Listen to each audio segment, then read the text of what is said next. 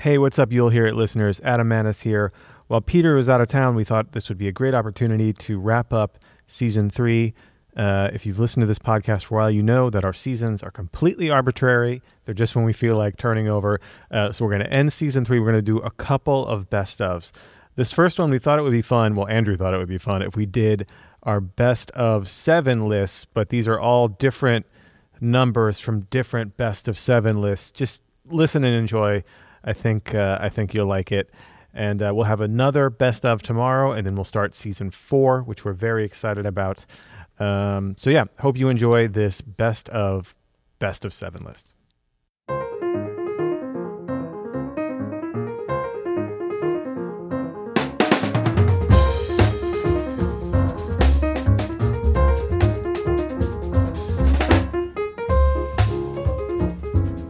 Well, we got a couple of emails about, and I get asked all the time from some of our Open Studio members, like, How do I practice scales? We actually have a part of one of our courses, the Elements of Jazz Piano, which is our very fine intermediate course. Yes, jazz piano course. Right down the middle. We have something called Creative Scale Practice, where we do a lot of these things we're talking about. Yeah.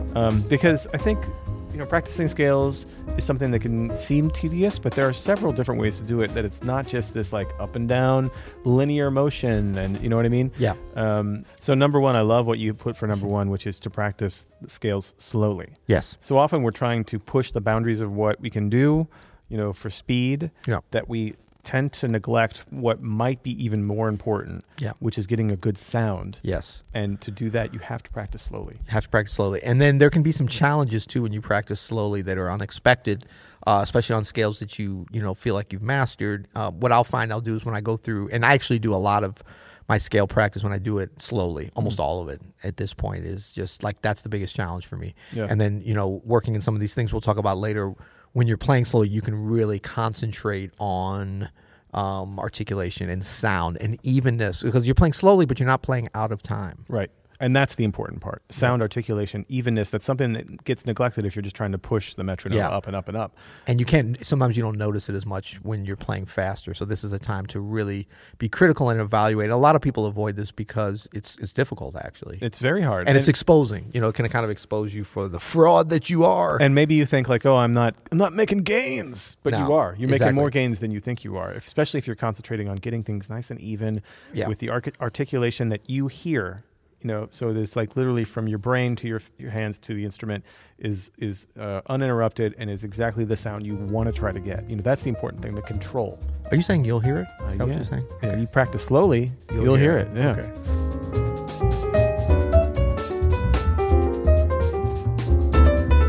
Okay. So we're giving folks 7 practice strategies that you can implement today. I love it. Well, number 2 is...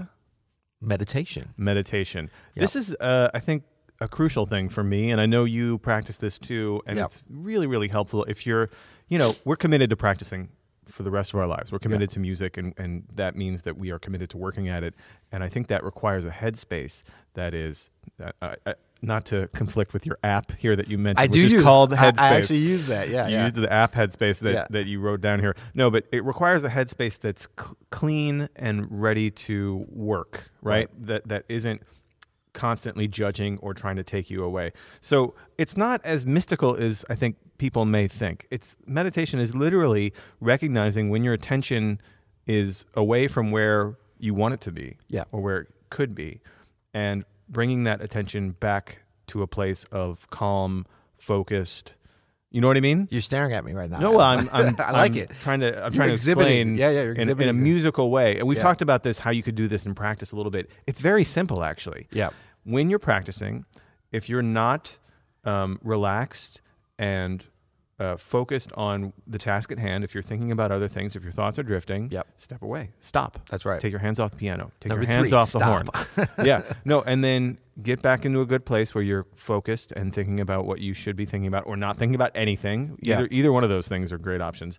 And then go back to the instrument and start again. Right. That's great. And I mean, the reason that we have these first 2, specifically listen and meditation, as possible strategies for you to be able to do today to enhance your practice, that are actually have nothing to do with the instrument, or can be done away from the instrument, but we really feel strongly that this can enhance Like, this is a very thoughtful way of kind of strategizing your practice session, because normally the thing is like, okay, I have to, I want to practice today. I want to get something accomplished. Let me immediately sit at my instrument and do this scale or practice this tune. And that's great stuff. But these two things, listening and meditation, are things that we can always do, and we can definitely start today, but they will enhance whatever we do. If we do great practice, if it's like, there's always going to be peaks and valleys. Yeah. But if you start to incorporate those two at a minimum, I think it'll enhance, even like your kind of off days with practice when you're not feeling it, you'll still be able to really get something out of that. Totally. Or a small amount of time, too. Right. Imagine if you had, 20 minutes and you had an off day and you couldn't even get to the piano. Yeah. But you listened to something that was like, you hadn't really checked out, and you really deeply listened to something that was important to you. That would be great. And that could change some stuff. You listen, not to jump too much back to number one, but one thing to think about there is you might just get one little phrase or something. Like, say you're doing the rhythm changes, you're listening to Clifford Brown and you're cycling through or whatever. You might have one phrase and you don't even know it. Maybe you can't even get to the instrument, but you just sort of write that down or write the time down or sing it. Just, one thing that you can take with you for a long time to develop your ears, to develop your vocabulary, can be really a game changer with your playing. Yeah, there's no bad listening. No. Yeah. No. Well, sometimes there is. That's a whole other episode. That's right.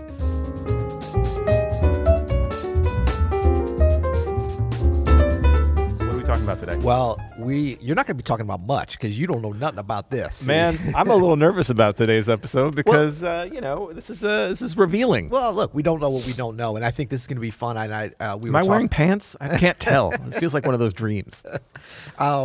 Look, this is the great thing about this music. It's an endless well.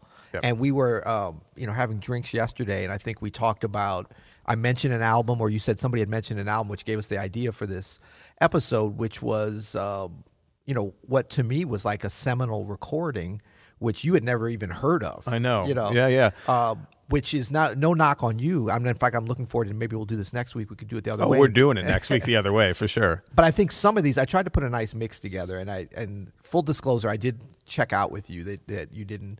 I called out and said, "You know this one?" So these are confirmed ones that you never knew. Yeah, like you were like, "What? Huh?" Now we're going to do a little Buckshot LeFunk. And this was funny because I was like, have you heard of what? Yeah, you were like, what? And I was actually surprised you hadn't heard the name, but I realized that this is Branford Marsalis. He had a band called Buckshot LeFunk, and that was actually, I think they did 2 records. This is from the first record. That sounds like some crazy New Orleans guy that they actually knew, But he put this whole band together. Our friend Reginald Veal was the original bass player. Yeah. Cool.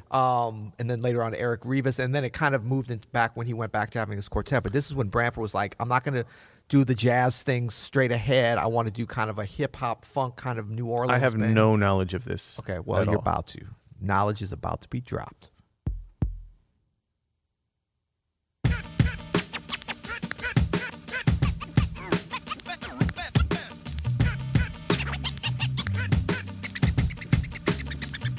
Yo, beat the situation.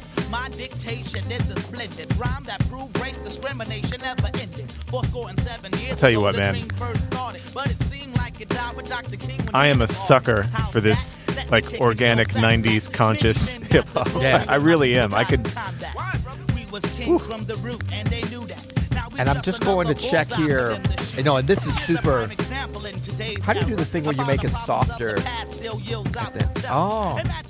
This is my first time DJ. We should talk about that. Yeah. Not on this album. You're not doing a very good job. Well, I was just looking because I thought that was DJ Premier, and I'm just confirming that before I screw up. Yeah, he did most of the programming and the drum tracks and stuff on here. So then is there points where Branford like blows over that? Yeah, exactly. So let me see if I can jump to that. And this is actually Breakfast at Denny's, which is funny because it's kind of an add-on track. There was it's like a different version. There was another one that was on some movie that came out where it got a little bit of notoriety. But this is from that first Buckshot LeFunk record. I mean, it was like Buckshot LeFunk. Yeah, let me see if I can get a little bit of solo. I got to get the album.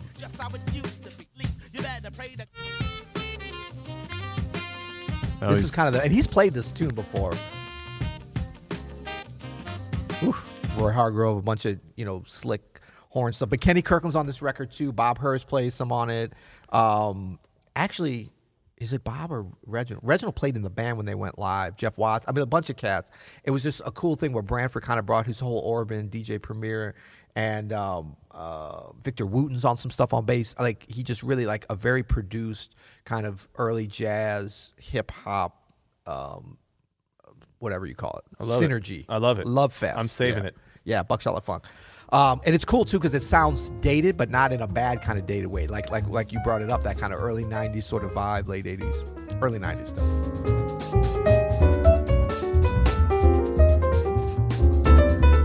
Another good practice technique, and our number 4 here on our 7 hacks to swing harder, is to practice with a metronome. Oh yeah, I like this. And a lot of people think this is sort of anti-swing because they're like, metronome is robotic and robots can't swing.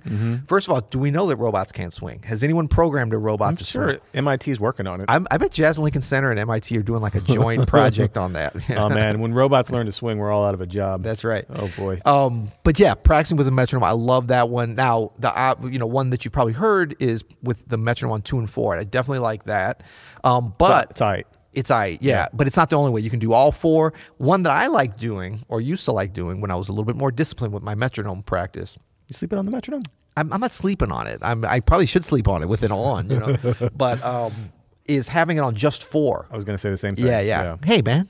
Yeah. So it's just like 1, 2, 3, click. Because you can work on your time. I mean, a metronome's never going to make you swing, but it can help you to swing in time, which is important because that is a part of swing. Unlike other grooves that can be more kind of forgiving in terms of give and take with the tempo, swing's not really one of those at any tempo. I had a conversation with a kid at Berkeley, and all the Berkeley kids do like weird things like on beat 4, but every 4 bars. Ooh. And they try or every 2 bars and every 4 bars on faster tempos, and they really try to line it up. Stupid.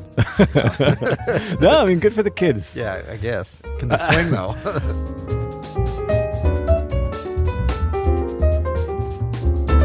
Today, we're talking about 7 crucial details for navigating chord changes. Number 5, half diminished. How does they work? How does they work?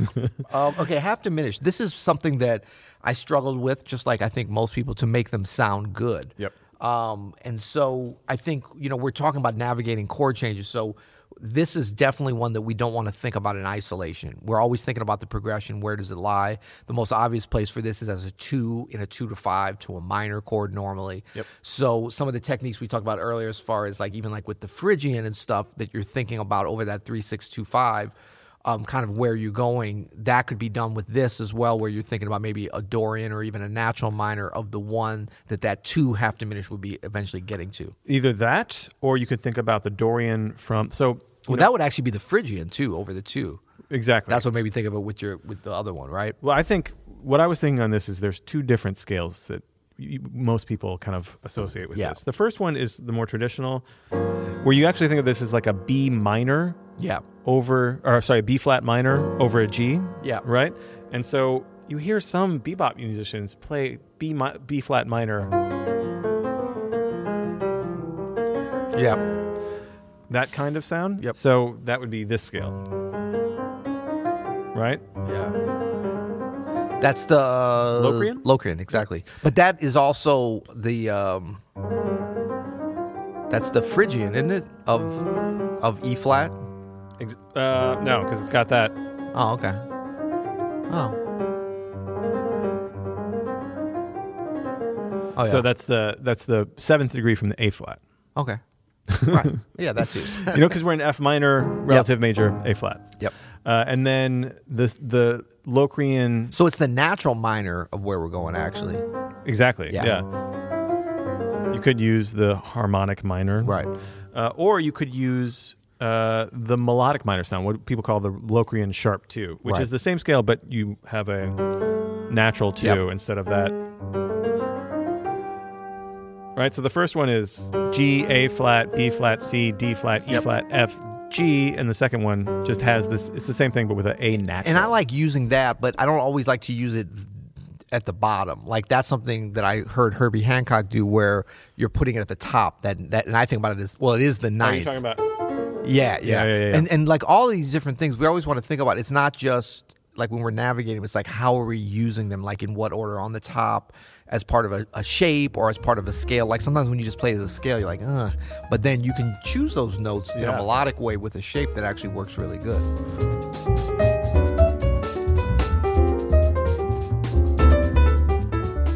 Scabba-dooby-dweeda. What's up, Peter? Adam, this is Charles in Atlanta. I'm curious to know who you guys' favorite 7 and a bonus scatters are. As always, the podcast is great. Keep up the fantastic work. Thanks. 1, 2, 3, 4, 5, 6. We're Yeah. number 6. We're exceeding our allotment here. Got you, Charles. Betty Carter. You ever heard of her? Betty Carter. So, she's somebody that, look, a list of giants here. She really is a giant. May not be quite as well known or heard. I've been noticing, especially with the younger generation. crazy, right? So we need to lift up her name because, Betty is right in there in the pantheon of incredible improvisers. I got a little chance to play with her in 1991 for about 9 months. Such an education for me. But hearing her she was a true improviser because she always she hated doing stuff the same way, but she liked doing the same repertoire. She had a big repertoire, Right. So it was so exciting because she had these very specific arrangements. But then she wanted it to just be. I remember she would tell us before she came out, like for the first tune, she's like, just play noise. And I was so terrified because I was like, what do you mean? She's like, just play something. And then she wanted it to be dramatic and like, we try to do a groove. She's like, no, just play. Everybody on the whole tree. And then she'd come out and it forced us to kind of build up something that we thought was sort of random, but we had to make some music. And then she would like lift up her arm and it would come down and then we were right into the groove, like swinging, like bam, bang.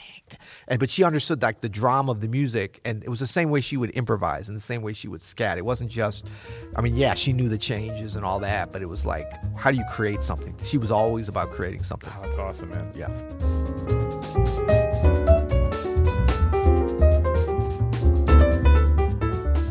All right, we alluded to some chills today. Yes. And that's because we're talking about 7 tracks that give us chills. Yes, and by that we mean like goosebumps, like the hairs on your neck stand up. That's right. Yeah. And the tracks are all great, but we're even talking about specific moments. Right. We're breaking it down for you. Maybe we should call it 7 moments. Should we call an audible and change it? Or no, I don't know. No, I'm down. Let's do it. Okay. 7 moments. They give us chills. 7 moments on tracks. Wait. Yeah. Okay. We'll just do moments. That's Yeah, for people to hear our thought process of the production of this, I think is exciting. Oh, it's actually. enlightening. It's enlightening. enlightening. All right, for number 7, we're really going to the mountaintop on this, in my opinion. Just to a moment on a solo that from Louis Armstrong. This is I Got a Right to Sing the Blues. Kind of a corny tune, but what he does with this, and this is the OG version. Like this is the old one. I'll look in a second. No, I won't. I don't even care. But it's the older one. He did one later. I was gonna say the 30s, 40s. I don't know. It's old school. But the whole thing about this is just what he plays, and can we play it a little bit before? But when the band breaks again, a transition, and he starts to solo, and like you got to keep in mind, like how corny stuff was being played during this time period and the way that he plays. We've talked about this before with pretty much all of his solos. Like he was so ahead of his time, but just in terms of like standing the test of time and just some beautiful, like the phrasing, the freedom, the swing, the feel, his confidence within that, the musicianship, the tone, the whole thing. The best. Yeah. Here we go. And what he sings the melody before this, and it's incredible. Like his phrasing and harmony is like super advanced. But then but this is the moment right when they break.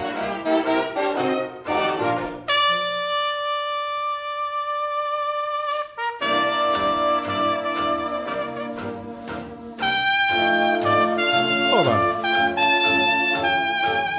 Did he just make a one held note swing a little bit? Yeah. How did he do He that? literally plays a whole note over 2 bars, and it's swinging, and then he goes into the next, and then we gotta go back here again. No. But then when he starts soloing, like, obviously he's the one pushing. If you hear the whole track, pushing everybody to swing.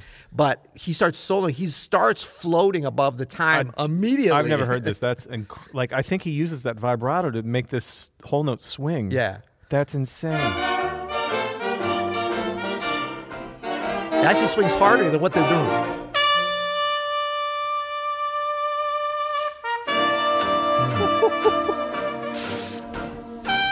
Chills. This is all floating at the time.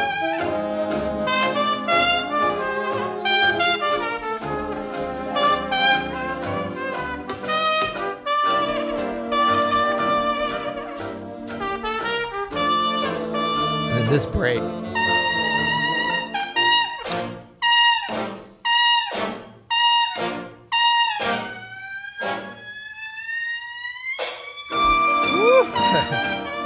Dang. bang. and then goes right back to floating. So it's like he goes into that real traditional New Orleans kind of break thing, and then goes right back to floating over the time. And I mean, I really think that he set the tone phrasing wise for singers, for horn players, for piano, for everybody. I mean, it was a life full of giving people chills for sure. It's almost like, jazz or whatever they were calling it then, or could have devolved into some kind of corny dance music, and he just like elevated the game for sure. For real.